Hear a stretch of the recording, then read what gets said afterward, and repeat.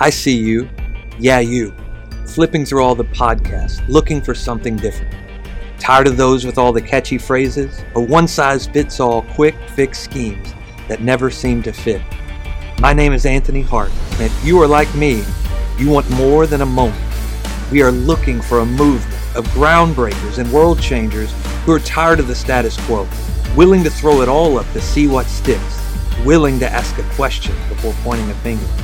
This is your invitation into a collection of thoughtful ponderings posed to make you think, one-on-one conversations that challenge you with fresh perspective, and roundtable discussions where sparks fly as iron sharpens iron. Intrigued? Pull up a seat. We've been waiting for you. But don't get comfortable. You might be up next. In the Red is now in session. Let's go. I'm excited about this episode of In the Red. If you're our first-time guest, if it's the first time you've been with us, we're excited for you to be here. You'll know it's just maybe 20 or 30 minutes of me rambling on, but I think I ramble on about specific topics because of the world we're in, because of the situations and circumstances I've walked through. I like to believe that there's a lot of people out there talking about a lot of things that they really have not gone through. They're just living through other people's experiences, which is frustrating because I see it all the time. Coaches who have never played, trainers who have never trained, if you will. So then they go online, they get all this information, and they try to help people through it. But there is something to someone who's gone through a mess, someone who's got some scars, someone who's been wounded in some areas, but healing has occurred. They fought the fights. That's the people I want leading me, coaching me, training me, because I know that they have a proven method in their life. But then the second part of that is I don't want them to try to pass off their method to get through it as the only way. I love it when a coach comes in, takes their method, their learned situations, the things they've walked through, but then connects with me where I'm at, begins to walk through some things. Okay, let's formulate a plan based off my understanding of what I've accomplished, but connected with where you're at, where you're starting, and where you're trying to go. Instead of just getting everybody starting the same place, finishing the same place, because then we really aren't doing anything other than creating robots. We're creating this place where my success, the things I've accomplished, is the bar. And that's where I want you to be. If you get to where I'm at, you're successful. And how limited is that? Look back 100 years ago, look back 50 years ago, and the successes of those times compared to the successes today. How limited would we be if we were still successful as they were and not accomplishing some of these other things?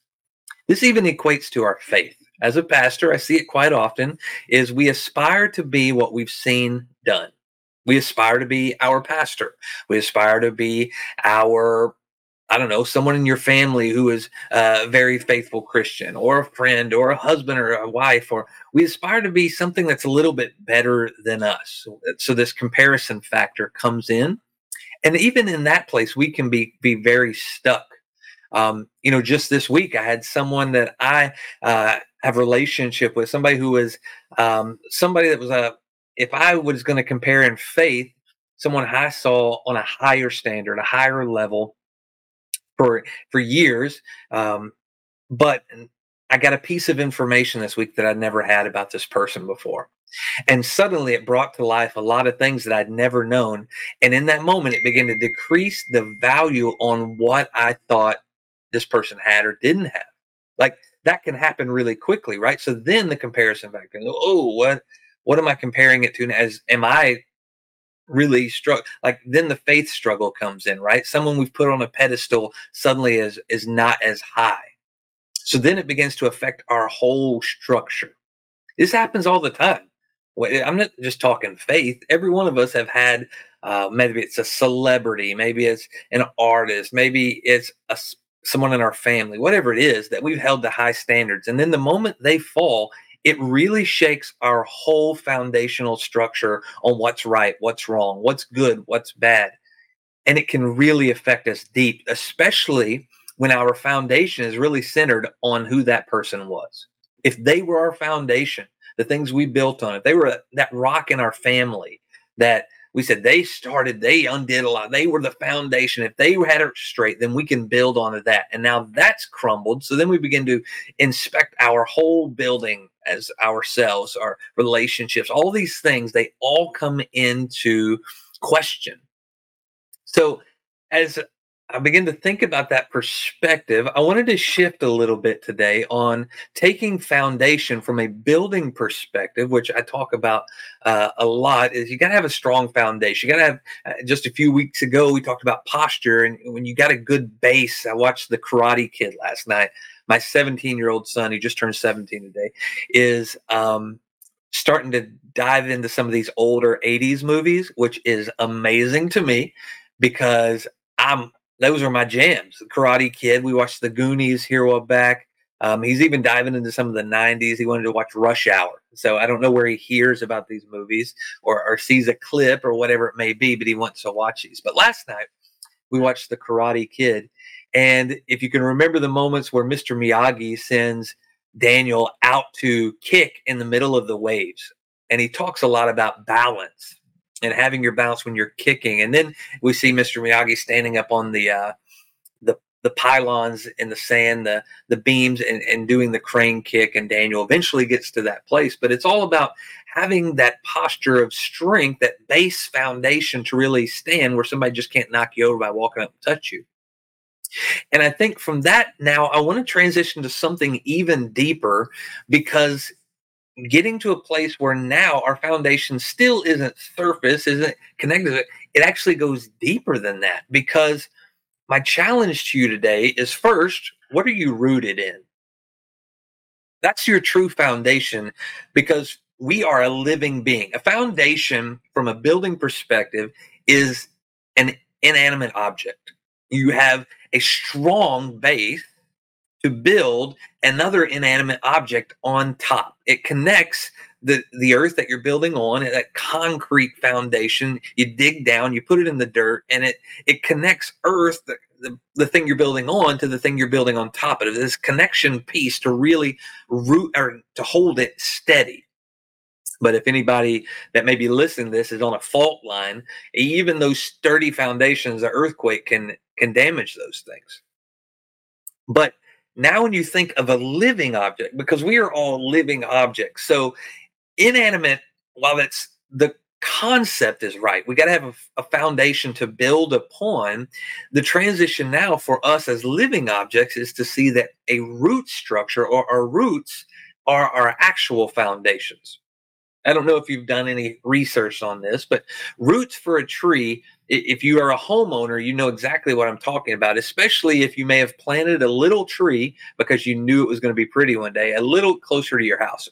Or maybe you didn't build the house. And this is where a lot of people find out later on. They buy a house, and somebody along the way decided to plant a little tree in their family, not understanding how big this tree would come. So you got branches all over your house, right?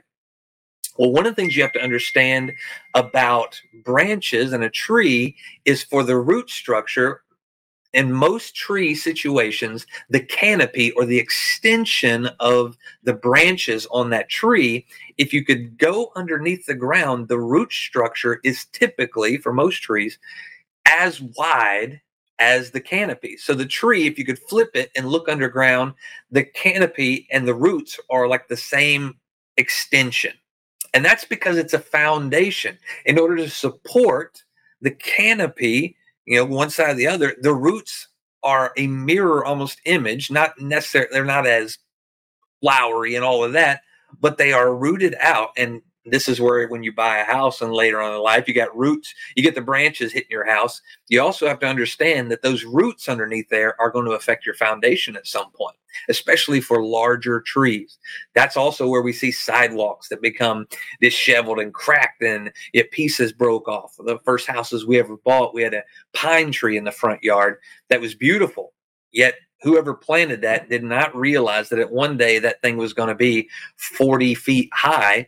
And then the branches, although not 40 feet high, were going to be substantial, and the roots were just going to destroy the driveway. I spent a lot of time trying to fix and repair the driveway before we eventually sold that house. And it was because of the roots. And the only thing to do then is to tear down the tree.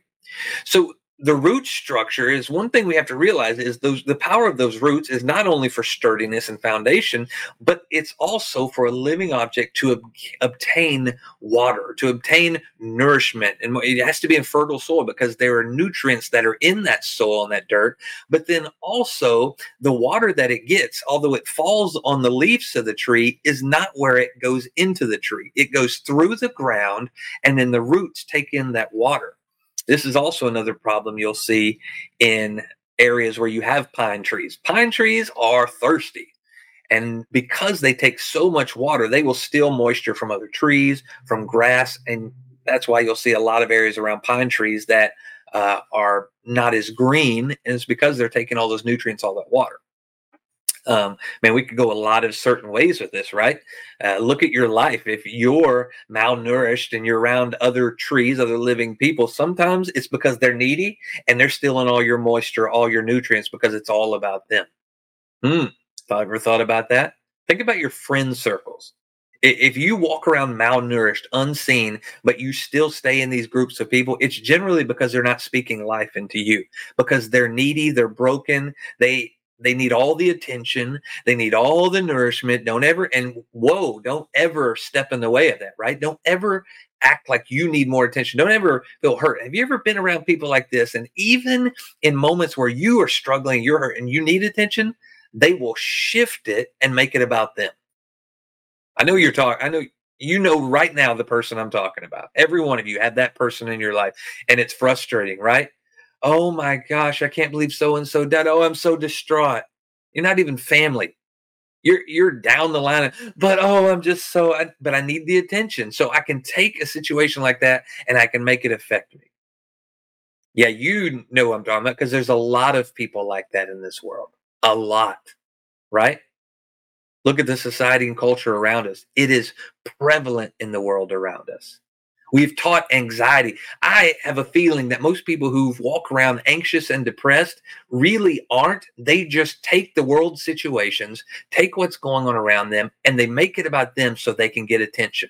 We are in a world of influencers where everybody has to have the camera on them, where everybody needs to be seen. You need the followers. And now we've demonstrated it's not overcoming situations. It's not getting scars that get you attention. It's not saying, look at what I've overcome. It is, look at what I'm going through. Oh my gosh, this is the world. It's so then we have all these sympathy parties where people click and look because we love to see people who are going through messes. Just watch. Look at all the shows on TV. All of these bachelors, but now we have one's a bachelor in paradise. You got these ones where you have a couple that's about to get married and then they commit to going to this place and living in a house with 10 or 12, 20 people of the opposite sex to see if they want to actually get married to the one they're engaged to or if they want to pick somebody else. This is the brokenness of society. We are selling brokenness. So then we allow coaches and teachers and trainers to never really have something. They're just less broke than you or offering you less brokenness. So then you flock to these things because I'm broken. I just need help. But what if you're not that bad? Anyways, roots, right? So you begin to look at the root structure on the people around you. Look at your root structure and you want to get in a place where you can grow. This is valuable. Because if you can't grow in a place, you need to find a new place. This is the beauty of us compared to a tree. To move a tree, especially one that's grown in size, it takes substantial amount of energy and effort to take them and transplant those while keeping them safe. We as humans can generally do this easier, but it's still not easy because we have a connection to those trees. But I want to submit to you that the depth of your roots first is important. You have to be rooted in something. This is why in my faith, I challenge people within our church often because I think there's a lot of people who say they're a Christian, who say they have faith, but really their roots are very shallow. So then all it takes is one wind or conversation or challenge to blow them over. And the moment that happens, they're blown up, they're disrooted. And then it's up to them to say, well, do I even believe or not? Because if you look around, there's a lot of people challenging the faith today because there's been a lot of people who are not rooted in anything other than what somebody told them, not rooted in anything other than what their pastor tells them every week, not rooted in anything other than a simple prayer they prayed in the beginning to say, I'm saved now, but they never had a depth of roots. So all it took was one question, one challenge, and boom, they're tipped over. And we see tons of people walking away from the faith because there's no foundation, no connection to anything. So that is the huge thing that you have to understand as a Christian today. What are the depth of your roots? They're going to be at a depth and a certain extension. The second thing I would challenge you is when you surround yourself with people, is this has to be the strength in the church, is roots growing together. So the largest trees in the world are the redwoods in California. And if you looked at the size of these, the monstrosity of these trees, and then you see all of the elements of weather they have to go through, you would think that their roots are really big, right? So in that case, if their roots are that big, then they have to be completely separate from the things around them. But if you go look at these trees, they're very close together, which is, by judging the standards of roots that we just talked about, physically impossible. But what happens is in these roots is their roots are only about 10 to 12 feet deep. For a tree, that's an amazing size. The massive structure of this, the circumference of the base of the entire trunk of it, the canopy of these trees. So only 6 to 12 feet underneath the ground, or their roots are that deep. But then intermingled, because the trees are so close, these tree roots come together and weave together to create a pattern of strength and a foundation that holds these things up and supports one another. But then in that place, because right, they need moisture, things that big need moisture, they actually only take what they need instead of more than what they need. They're not needy like those friends or those people in your life who need the attention. They take what they need because they know the other trees, they need two things. They need the moisture and the water, or the water and the nutrients, but they also need the support of the other trees around them. So then they only take what they need, and they ensure that the other ones can have what they need in order for the support structure, the foundation, to stand. That's why they withstand the winds that they have, hurricanes, fires, all these things. The structure of strength is togetherness. See, this is where we are struggling in society today. Even within our own cultures, we are so apart. Even in our churches, where there should be a structure, right? Because that's what Jesus preached about, us coming together and only taking what we need and serving one another instead of being self-serving, instead of being selfish. He said that's the place that we should come. Why? It's the demonstration of what these redwoods offer: a covering, a strength, a protection, but a leaning on to one another. You know, I'm a country boy too. The church needs to understand that if you look at fields, most fields in flat plain areas, and from Arkansas, and well, we have some mountainous areas, the majority of the central to southern part of the state are all flat. So then around these fields that have winds blowing through, Kansas, you see this too in these fields, they'll plant trees along the outskirts of these fields because it gives a break from the wind over these fields that would blow the dust, blow the seed, and all these things. It actually gives a covering, a protection.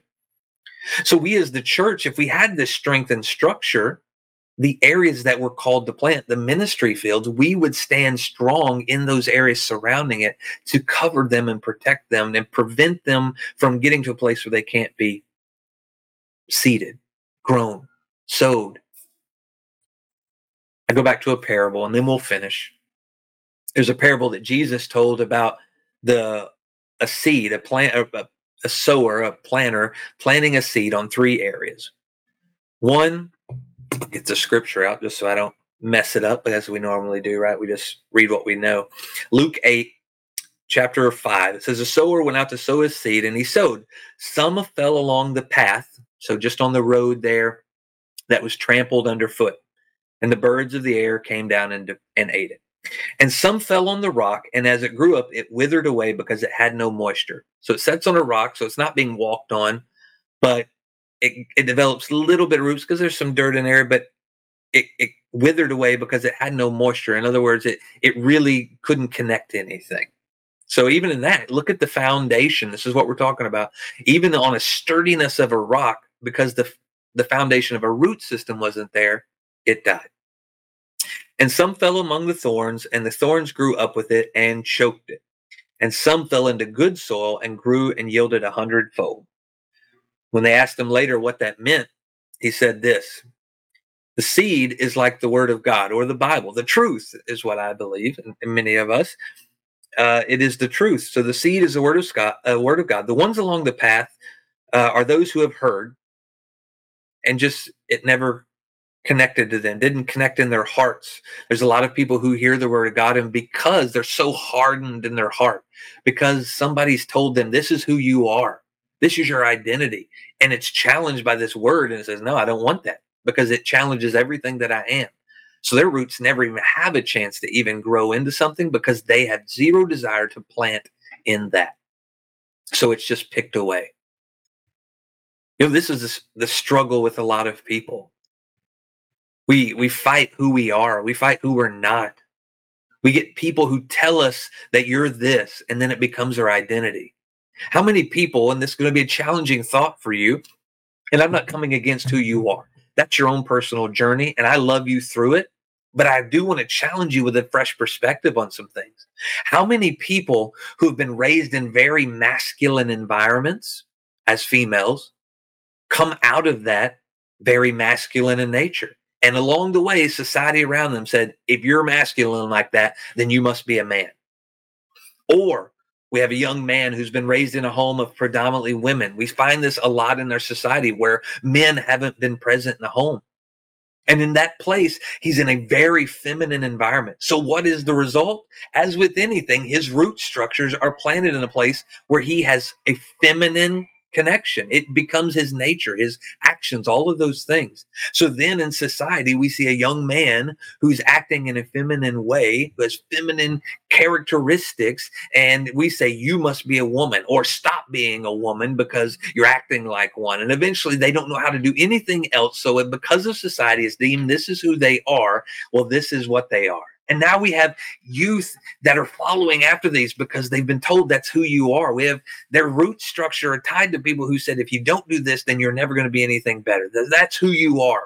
So even in accusation or invitation, we've declared these about these people based on their characteristics, not their actual identity. And now we have a world around us with loud megaphones and social media following all these things and saying, yeah, this is true. You can be anything you want. And now we have people, a society, a culture, a generation that is struggling to find who they are because they really didn't have roots into anything. No deep roots, no connection to who they were, just a declaration on what people have seen. Then we see in this example that we have some seed that fell on to areas of the rock, and when they hear the word, they receive it with joy, but these have no root. They believe for a while, and in time of testing, fall away. In other words, the rock will gather some amount of water. They'll be able to grow somewhat, but eventually it dries up. The sun comes out, all of these things. So I challenge you today. Are you depth? Are you deep in your roots? Do you have very shallow roots that you're starting to wither away? Life hits you, things take from you, and slowly you become less than and less than. Or have you just never found that place to connect to? I encourage you today. There's hope, but you got to look. You got to connect. If you're one of those that's in a church today and connected to a village of people, but you're struggling in your own strength, check this root structure. Get into a place where you can get connected with people that don't constantly take from you. This is the challenge, church. It's time for us to stand strong and united, not to take away from people who are struggling, not to accuse people who are struggling, but to cover them, to protect them. Because it's that place when we give them cover and protection, when we give them love, grace, and mercy in the same way you got it in a place of brokenness, maybe, just maybe, that seed that's thrown on there can one day take root and grow. Are you ready? Let's go. Let's go.